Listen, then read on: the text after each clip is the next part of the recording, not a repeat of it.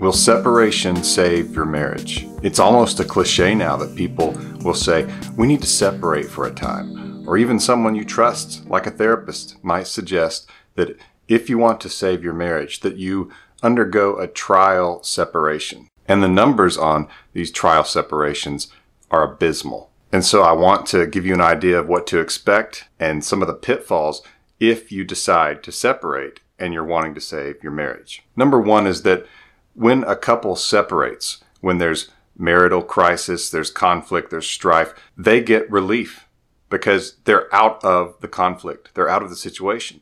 And so they can breathe a sigh of relief. Things seem easier, and they don't have to actually do the work of improving the relationship. Instead, it's almost the same as quitting.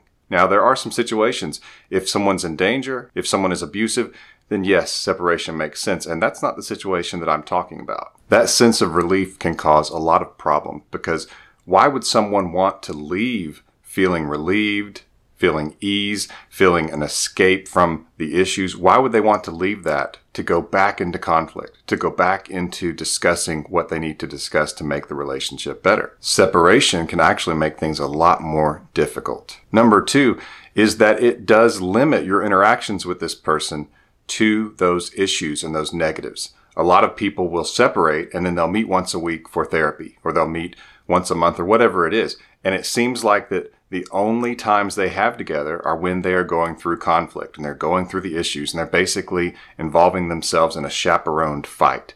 I remember a woman coming to me and she was separated from her husband.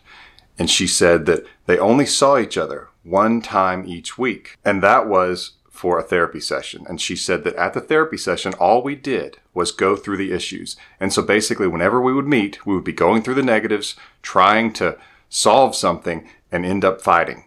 And there was nothing positive going on. And so I actually suggested that the two of them take a break from counseling if he agreed to it, and that they would replace that weekly meeting with a lunch or a coffee date where the rules were no talk of issues. And they were only allowed to talk about the positives. They could tell a joke, they could tell a story, they could talk about their children, what's going on with them.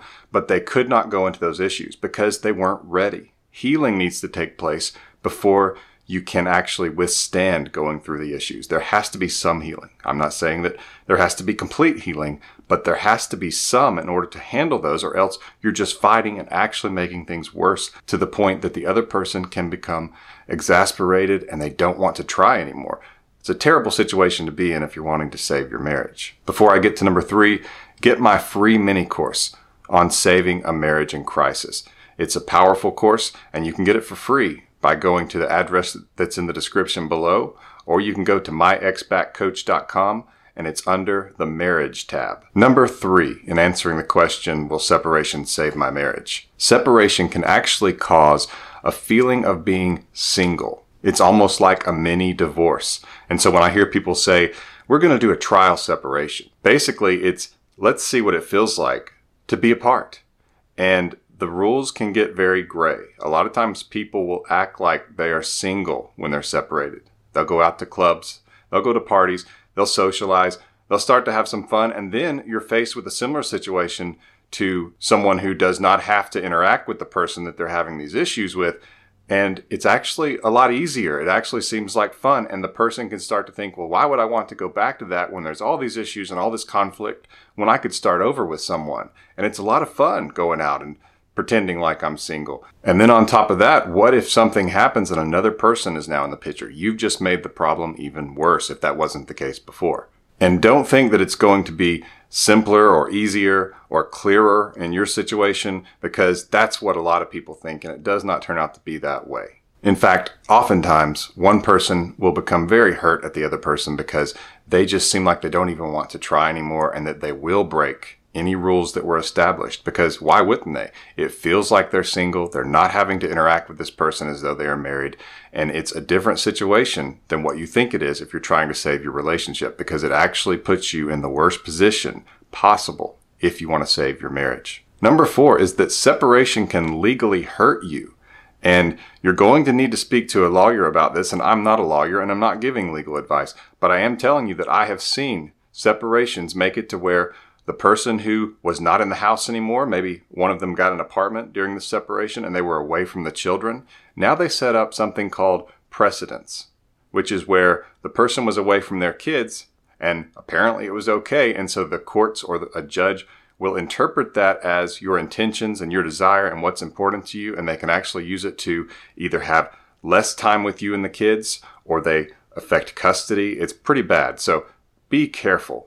Talk to a lawyer. Make sure you're protected if you're thinking about separation. But again, I encourage you, if you want to save your marriage, that you don't separate, that you stay with this person if you're not in danger and you attempt to rebuild. And that doesn't always mean you go through the issues, because that's really difficult. A lot of times you need to have some of that healing where you just limit it to positives, you make things light, and you do some things like you did in the beginning of the relationship. And I get into that a lot more in my free mini course on saving marriages that you can get at myexpatcoach.com under the marriage tab. Number 5 is that if you have children, it's really destabilizing. It's really difficult when one of their parents suddenly just leaves them to go live somewhere else, because there are other people involved. That's what makes marriage separation and marriage issues so difficult, is that they often involve other people who are dependent, who need the nurturing and the parenting from both of you. And now this person has left the house. And even if you tell them,